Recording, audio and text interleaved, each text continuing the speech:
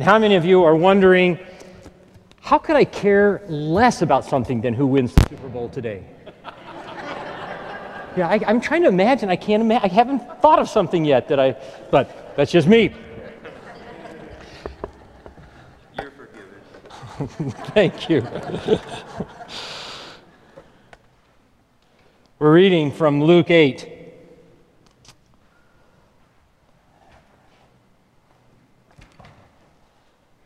Now, when Jesus returned, the crowd welcomed him, for they were all waiting for him. And I can't wait any longer. I just got to make one comment here. I was reading that this morning once again, and I had this, that's church. We are this crowd, and all we're doing is just waiting for Jesus. I just like that picture. They're all excited, and because Jesus is going to be there. I'll keep reading now. And there was a man named Jairus who was a ruler of the synagogue. And falling at Jesus' feet, he implored him to come to his house, for he had an only daughter, about 12 years of age, and she was dying. As Jesus went, the people pressed around him. And there was a woman who had a discharge of blood for 12 years, and though she had spent all her living on physicians, she could not be healed by anyone. She came up behind him and touched the fringe of his garment, and immediately her discharge of blood ceased. And Jesus said, "Who was it that touched me?" When all denied it, Peter said, "Master, the crowd surrounds you and are pressing in on you." But Jesus said, "Someone touched me, for I perceive that power has gone out from me." And when the woman saw that she was not hidden, she came trembling and falling down before him, declared in the presence of all the people why she had touched him, and how she had been immediately healed. And he said to her, "Daughter, your faith has made you well. Go in peace." While he was still speaking, someone from the ruler's house came and said, "Your daughter is dead. Do not trouble the teacher anymore." But Jesus, on hearing this, answered him, "Do not fear, only believe, and she will be well." And when he came to the house, he allowed no one to enter with him except Peter and John and James and the father and mother of the child, and all were weeping and mourning for her. But he said, "Do not weep, for she is not dead, but sleeping." And they laughed at him, knowing that she was dead. But taking her by the hand, he called, saying, "Child, arise." And her spirit returned, and she got up at once. And he directed that something should be given her to eat. And her parents were amazed, but he charged them to tell no one what had happened. I want to say the word that we're going to talk about today.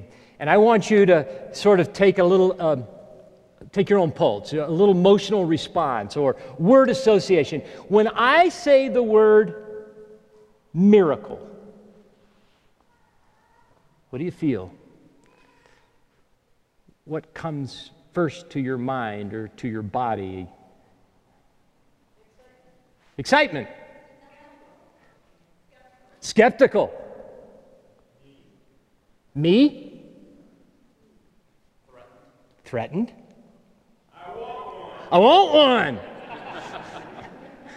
Yeah, when you say you're going to talk about miracles, I feel like I want to start a little bit like the old Oprah show, and you're going to get a miracle, and you're going to get a miracle, and you're going to get a miracle. Look under your seat. It's right there. I don't know. What I found is even in my own life, at certain seasons, depending on where I am, sometimes the word feels awesome, and sometimes the word feels scary, and sometimes it makes me mad.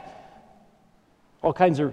So in this very room, in this crowd of people, we're all coming to this word and to these stories from different places. And so we're open to that, and we accept that. I'm going to put a chart up on the screen here, and here's what I'd like for you to do. Now, it's a little confusing, but there are 5 categories. And in the middle, there is what I call average. Now, if you have a pen, you can kind of mark the chart. You don't have to. You can just take a mental picture of this picture. And what I want you to do is relative to average. Where do you perceive yourself in relationship to what you see as average in terms of social, physical, mental, emotional, and spiritual? All right? So would you say, and let me remind you that humility is not always making yourself look terrible. Humility is just being accurate about what is true. All right? So you may think, so for instance, I'll give you mine. I'll give you two. Physically, I put myself above the average line. And what I mean by that is most of my life, even including my accident, as I have experienced my friends, my body has not really ever failed me. Like, I've always been able to do what I want to do. I don't get sick very often. My body has not gotten in the way of the things I want to do. I have felt like, based on my friends and at my age, I feel like I'm above average in that sense. And I would say emotionally, I have felt most of my life way below average. I've always struggled with depression. And I've had that, I've got friends who I can't understand, they wake up happy every day. Like since they were kids, they just wake up and they're happy. I mean, that doesn't mean bad things don't happen to them. Of course they do, or they're sad at times. But generally speaking, they're just kind of happy people. That's not me. So there's a couple of examples. So I just want you to real quickly look at that, and where do you put yourself in each of those categories? I'll give you a second.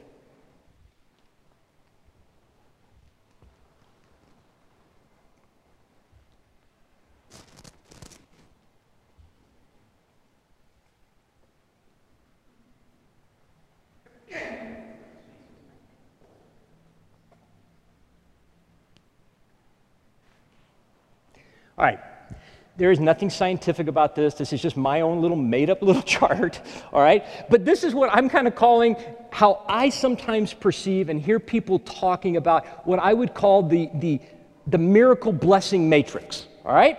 So in other words, if you're significantly below the average line and you would like to just get to average, what I experience in my life is that is what some people might call a miracle.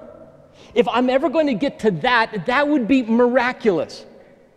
And then I've discovered that even just in how we use our language, when you're sort of above that line, we call that blessed. Like I would use that term. I've sort of been blessed with a body that has not gotten broken that often. I'm not sure those are necessarily accurate. It's just how we perceive it. So as we sit here today, most of us have some areas in our life where we want something to happen, and we've longed for it most likely for a long time. And we might call that wanting a miracle. I want to just talk about the word before we kind of get into these two stories that happened in the life of Jesus. These last several weeks, as I've been thinking about this word, I was kind of hoping I would get more clarity, but in fact, it's become more confusing to me. So I'll just own that. It's a kind of a confusing word for me.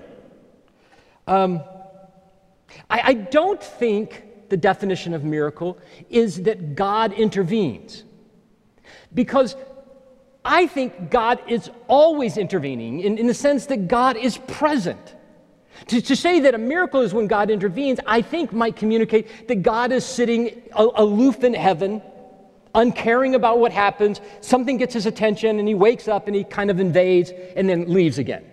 Some of us have a mental picture of that is what a miracle is. I don't think that happens. I think we are in fact, in a sense, living surrounded in miracle. I was in Israel almost 2 years ago.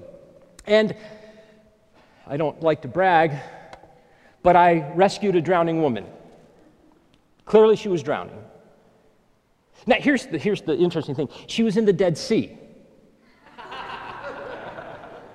True story. In the Dead Sea, if you just relax, what will happen? You're buoyant. You can read in the Dead Sea. She was from Japan, and she did not swim. She could not swim. And we were out there, and something happened. There's something also true about the Dead Sea. You've never been. It's horribly sulfurous, and it's really scary because of that. And if you get it in your mouth, it's horrible. It's really horrible. And something happened, and she somehow got a big splash of water in her mouth, and she panicked. And as she panicked, she lost her buoyancy. and she was going under. And I don't know if you've ever experienced this. First time I've experienced where I saw in somebody's eyes, they thought they were going to die. And I just grabbed her and held her. And then the lifeguard came out, he saw what was happening. So here's what I'm saying. Was it miraculous that she didn't drown?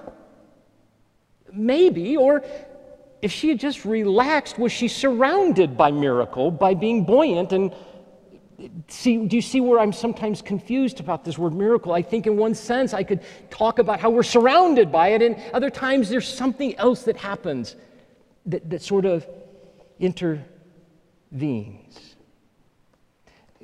God is always present. All things are held together by Him. Gravity and physics make a world that is predictable. That's also sort of miraculous.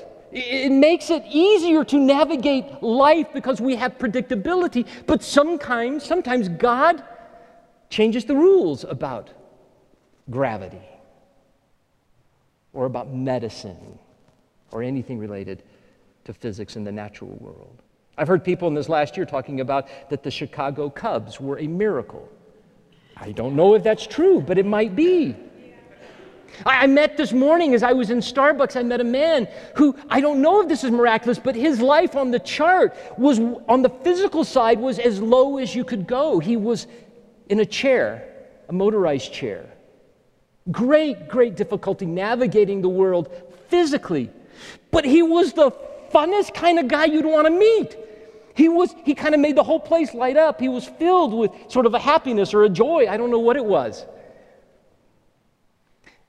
Is that miraculous? I don't know. And then I think that, man, just to be the follower of Jesus requires, in a sense, living in the miracle. Because God asks of me something that is not possible on my own when He says, Carl, I want you to love your enemies. Carl, I want you to lose your life. Carl, I want you to confess your need of me and trust me. And all of that without an extra something doesn't seem possible to do. All right, here's my definition. It's just written in pencil. I'm just working on it. All right, so don't hold me to it. We're just to kind of keep the conversation going. Is a miracle when God does the unpredictable or the unlikely? Or in the midst of living in a miracle, is a miracle another miracle? Something like that is sort of my definition. Let me share with you, when I was working on this, one miracle that I know of I've experienced in my life, and that is my marriage.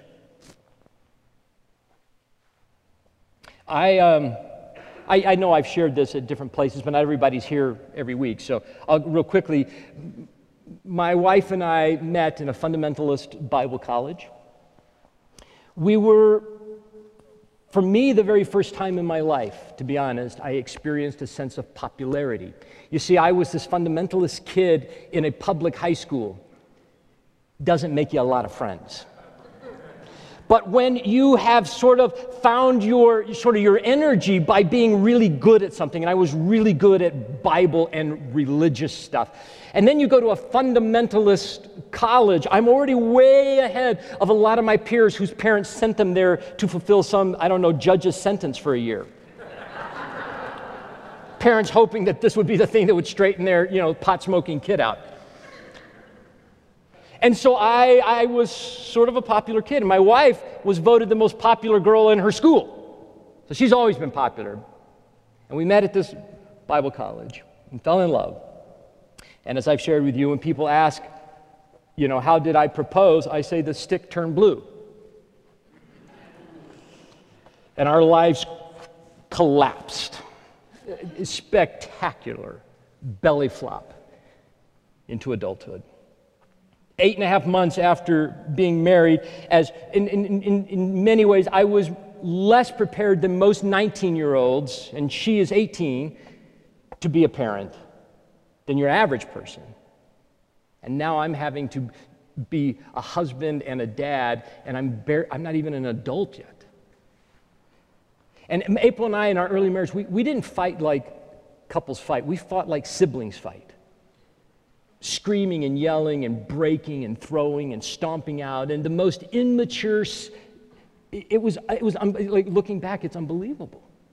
And I know how many times over the years, as ill-equipped as we were to be connected and to know anything about intimacy, a lot of that stuff that happened on that chart has to do with your family of origin, not just your genetics. And in my family of origin, nobody prepared me to be an adult and one who could be intimate with somebody else. I didn't have one clue what that looked like. And we laugh now. If we could have afforded to get a divorce, we probably would have. We were too broke. And now, 36 years later, we are happily married. We fight, but not like siblings quite so much. We're able to disagree and get hurt and angry, but it not destroy the relationship. And I'm saying that because I'm telling you statistically, if you were given our story and you look at all the people who have our story, by far most, end in divorce.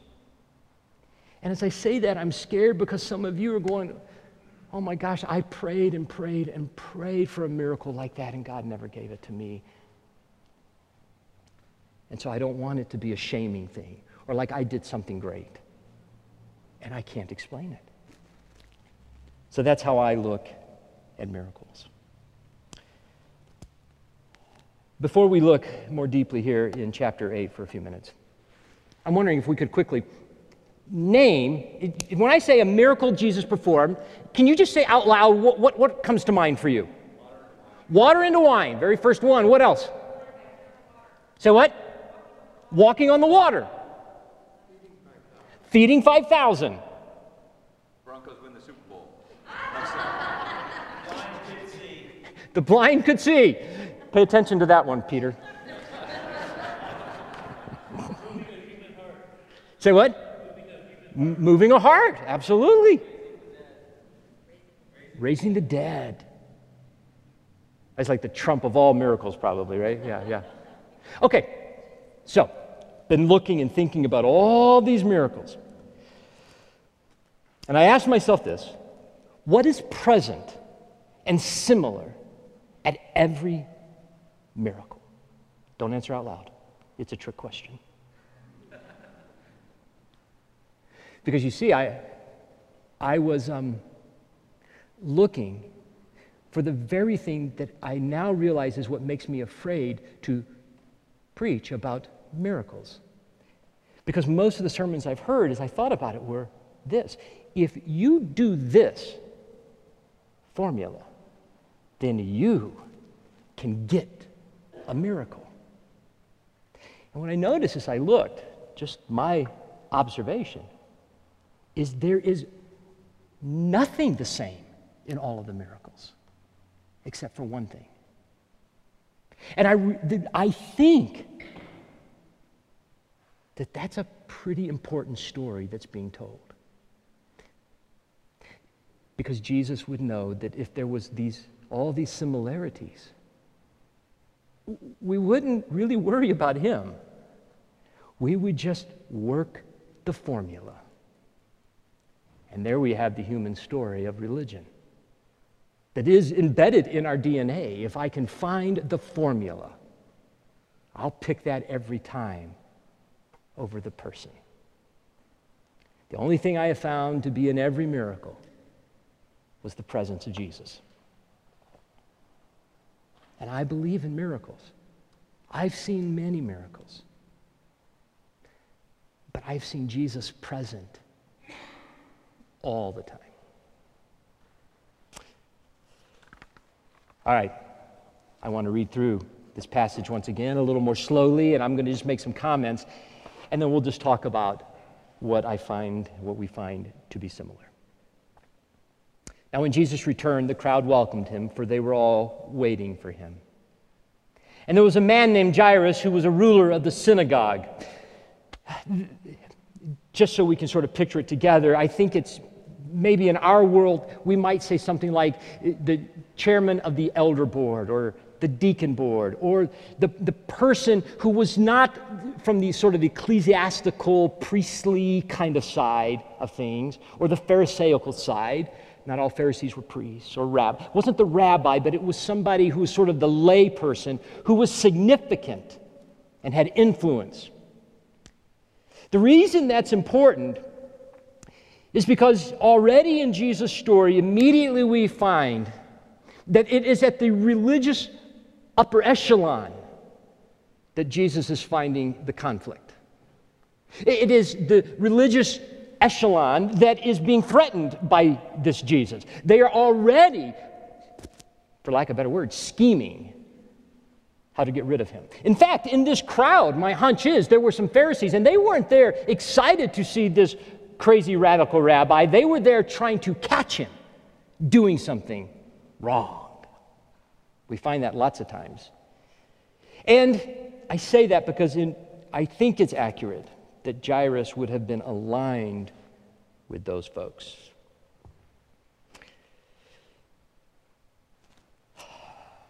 And falling at Jesus' feet, he implored him to come to his house, for he had an only daughter, about 12 years of age, and she was dying. The Bible makes a bit of a big deal or gives special attention to this idea of an only child. The widow of Nain, her only son. Jairus' daughter, his only daughter. For God so loved the world, he gave his only son. There is something that we connect to. It doesn't mean that if you have 10 children that a couple are spares. But it connects to us in the sense of loneliness and what it would be like. That story shows up here. As Jesus went, the people pressed around him, and there was a woman who had a discharge of blood for 12 years. And though she had spent all her living on physicians, she could not be healed by anyone. Most folks would understand that to be most likely some kind of weird and tragic menstrual disease or anomaly. What's important in this story is for us to remember that in this context of a Jewish worldview, a Jewish culture, what the implications of that were for this woman, which were she was what's called ceremonially unclean. I just want to remind you, make sure you don't confuse a ceremonial story with the sort of the moral law of God. All are told for our best, but sometimes people put them together. They're telling two different stories. But in this case, this story, and we won't go into what that is, it just meant that she was for between 7 and 14 days sort of on the outside. The other part that's important to remember, that if she touched someone, what happened to them?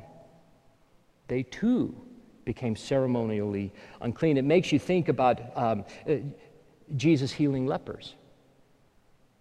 Lepers were also one of those in that category of being unclean and outside, telling a story about what it is.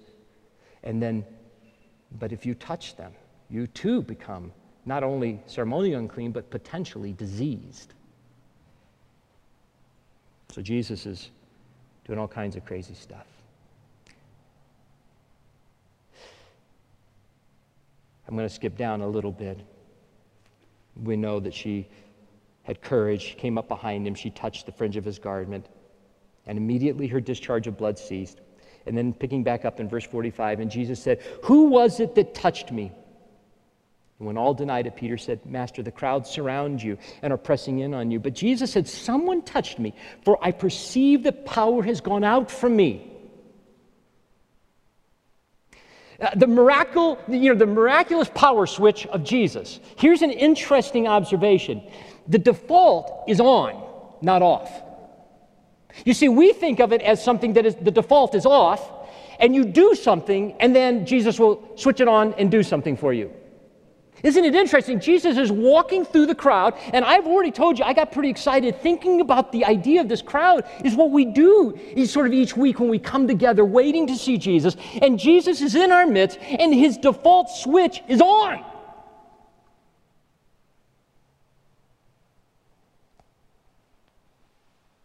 But no one touches him. I mean, they touch him, right?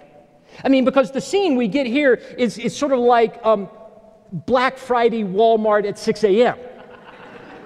You know, it's just chaos and upheaval and people bouncing and jostling. But they're not touching him in the way she touched him, with whatever we might define as faith. And when the woman saw that she was not hidden,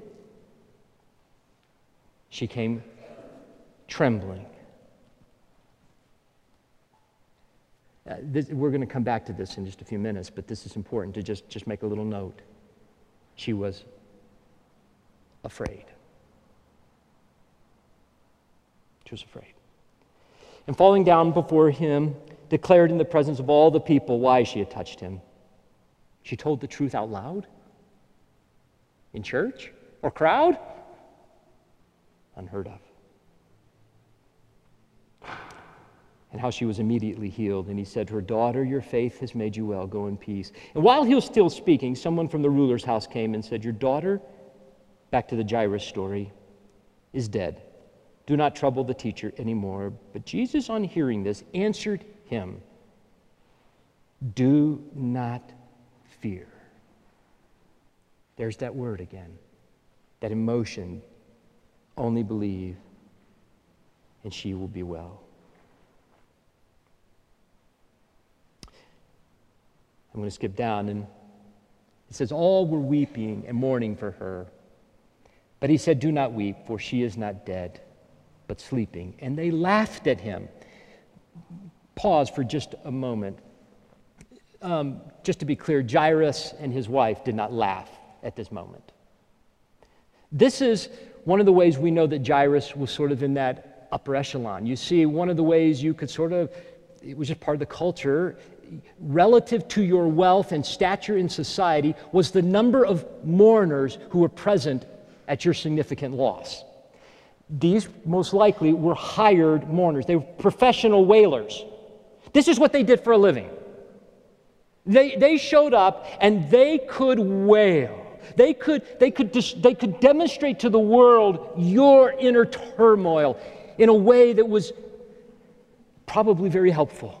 To be surrounded by wailing when you've lost your only daughter. Of course that would help. But they're not really invested.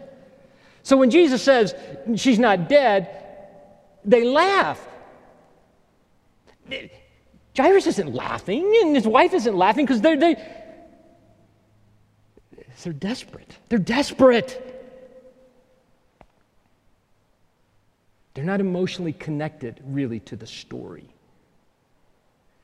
They are scoffing in the worst way.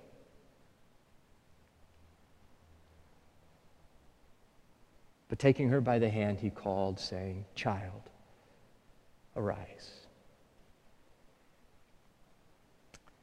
Last verse, and her parents were amazed, but he charged them to tell no one what had happened.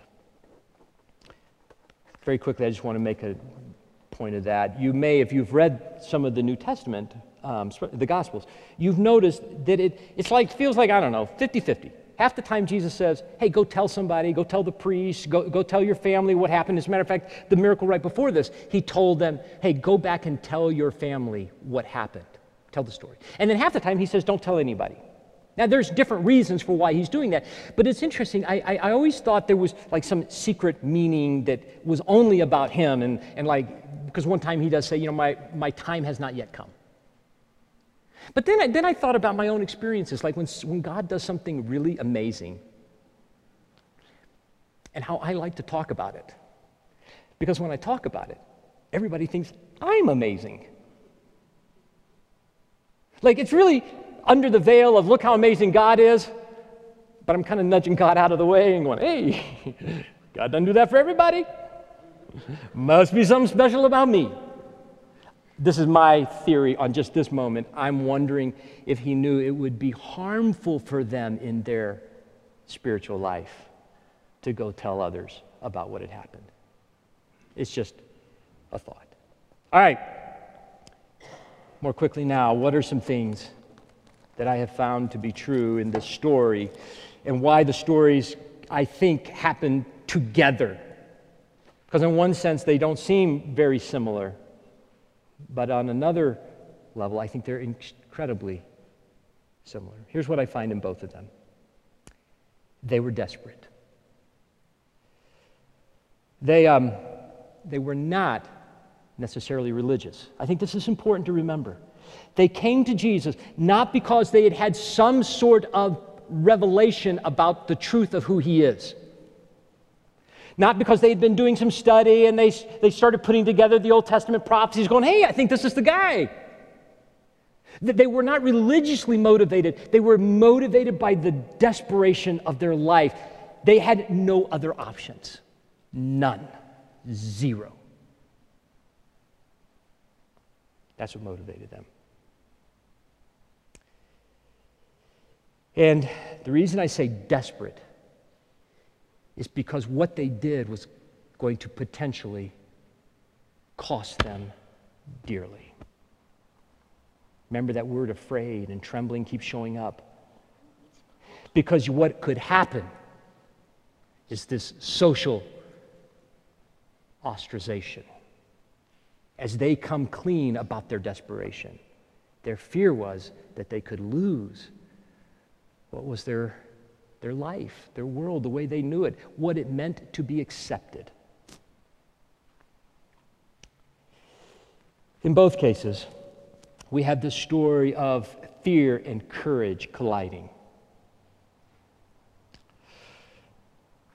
I wonder if in fact you can be courageous without fear. I don't think you can. Isn't courage not doing something because you've mustered up something that makes the fear go away, but doing something in the midst of being afraid? To me, it's similar to faith. That faith is not the absence of a doubt and wonder. It is in the midst of doubt and wonder that I exercise my faith. In fact, if it were a for sure deal, if it were a known thing, I'm not so sure that is faith. Of course, when they came to Jesus, they did not know what the outcome of coming to him would be. They did not know that. In fact, they anticipated in some ways maybe the worst, but their desperation impelled them. I got it right finally. In recovery, we call that a bottom. When life, and you've tried everything, you've tried every lie, you've done everything you can, but life is no longer manageable. You can't do this anymore. We've changed. What we used to believe was true about a bottom, what they call a bottom in your anonymous societies, was like it's when you got arrested or your wife left you or something horrible happened to you. That's not necessarily true. Bottom is whatever a person perceives it to be when they say, I no longer can live like this, and I'm willing, in the midst of my fear, to become public about it.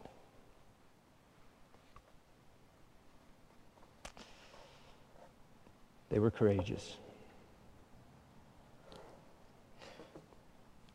Let me give you this little summary of this story.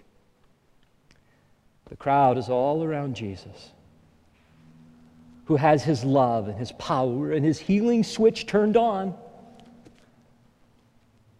But very, very few are willing to risk the fear of being honest to come to him. Very few will take the narrow way to admit, I need a Savior, to confess, He's my only hope.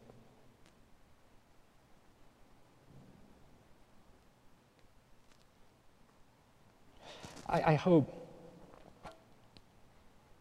I didn't set you up because I want to be careful here. You see, the miracles of Jesus are often a glimpse into the reality of the kingdom. That there is, my reality is, for most of my existence will be a life without pain. For most of my existence, I will not have to exercise courage and faith. Most of my existence, I believe, I will be in His presence, unassaulted by the consequences of my bad choices and a world that's gone crazy.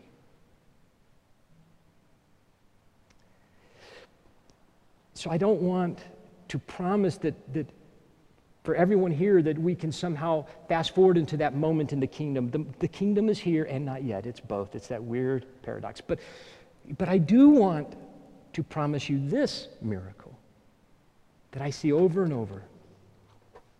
And that is that the miracle of the present Jesus, who you may have been afraid of, who you may be resistant to, who the thought of confessing that He is your only hope and you've tried everything else, it's just too embarrassing. I want to invite you into that miracle. I've got two options for you today. One is at the end of this time, and I think before the church meeting, there will be some prayer counselors. That may be a place to try that. You may have something so deep in your heart you've never said to somebody, would you pray for me about this? Because saying it out loud is so scary. I get that.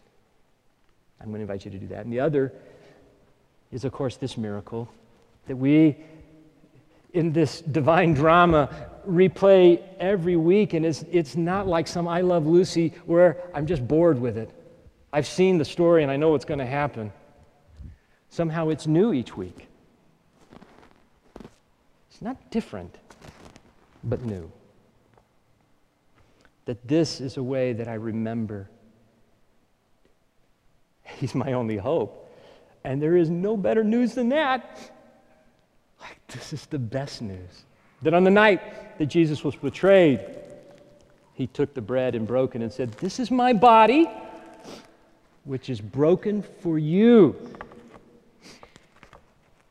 Do this in remembrance of me.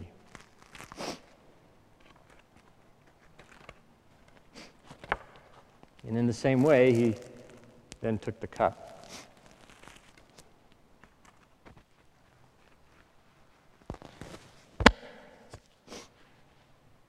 He said, this is the blood of the new story, the new covenant. The new covenant is a deal. Here's the new deal. It's all on me.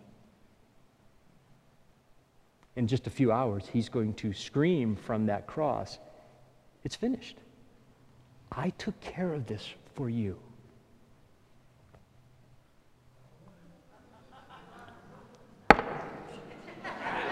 It's a miracle. This one is the juice. I did not share with you where I stand on the intellectual, mental side of that scale, but I think it's obvious.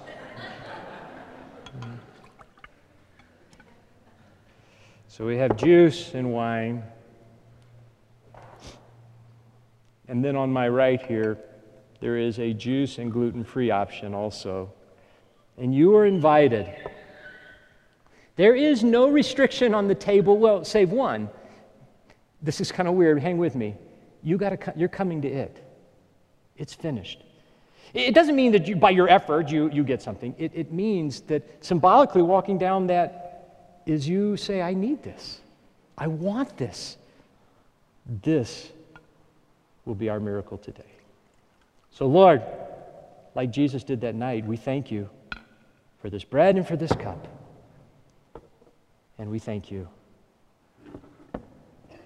Not in the most glorious way, you are our only hope. Amen. Amen.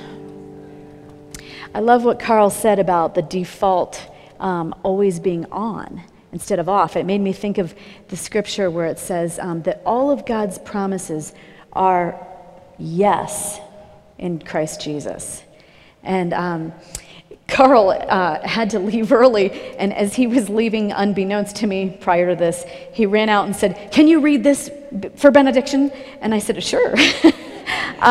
So he said, "This is the best miracle." And so this is the miracle for every one of us from Colossians 1. It's a prayer, and just receive this as you go. We also pray that you will be strengthened with all his glorious power, so that you will have all the endurance and patience you need. May you be filled with joy, always thanking the Father. He has enabled you to share in the inheritance that belongs to his people who live in the light. For he has rescued us from the kingdom of darkness and has transferred us into the kingdom of his dear Son, who purchased our freedom and forgave our sins. Amen.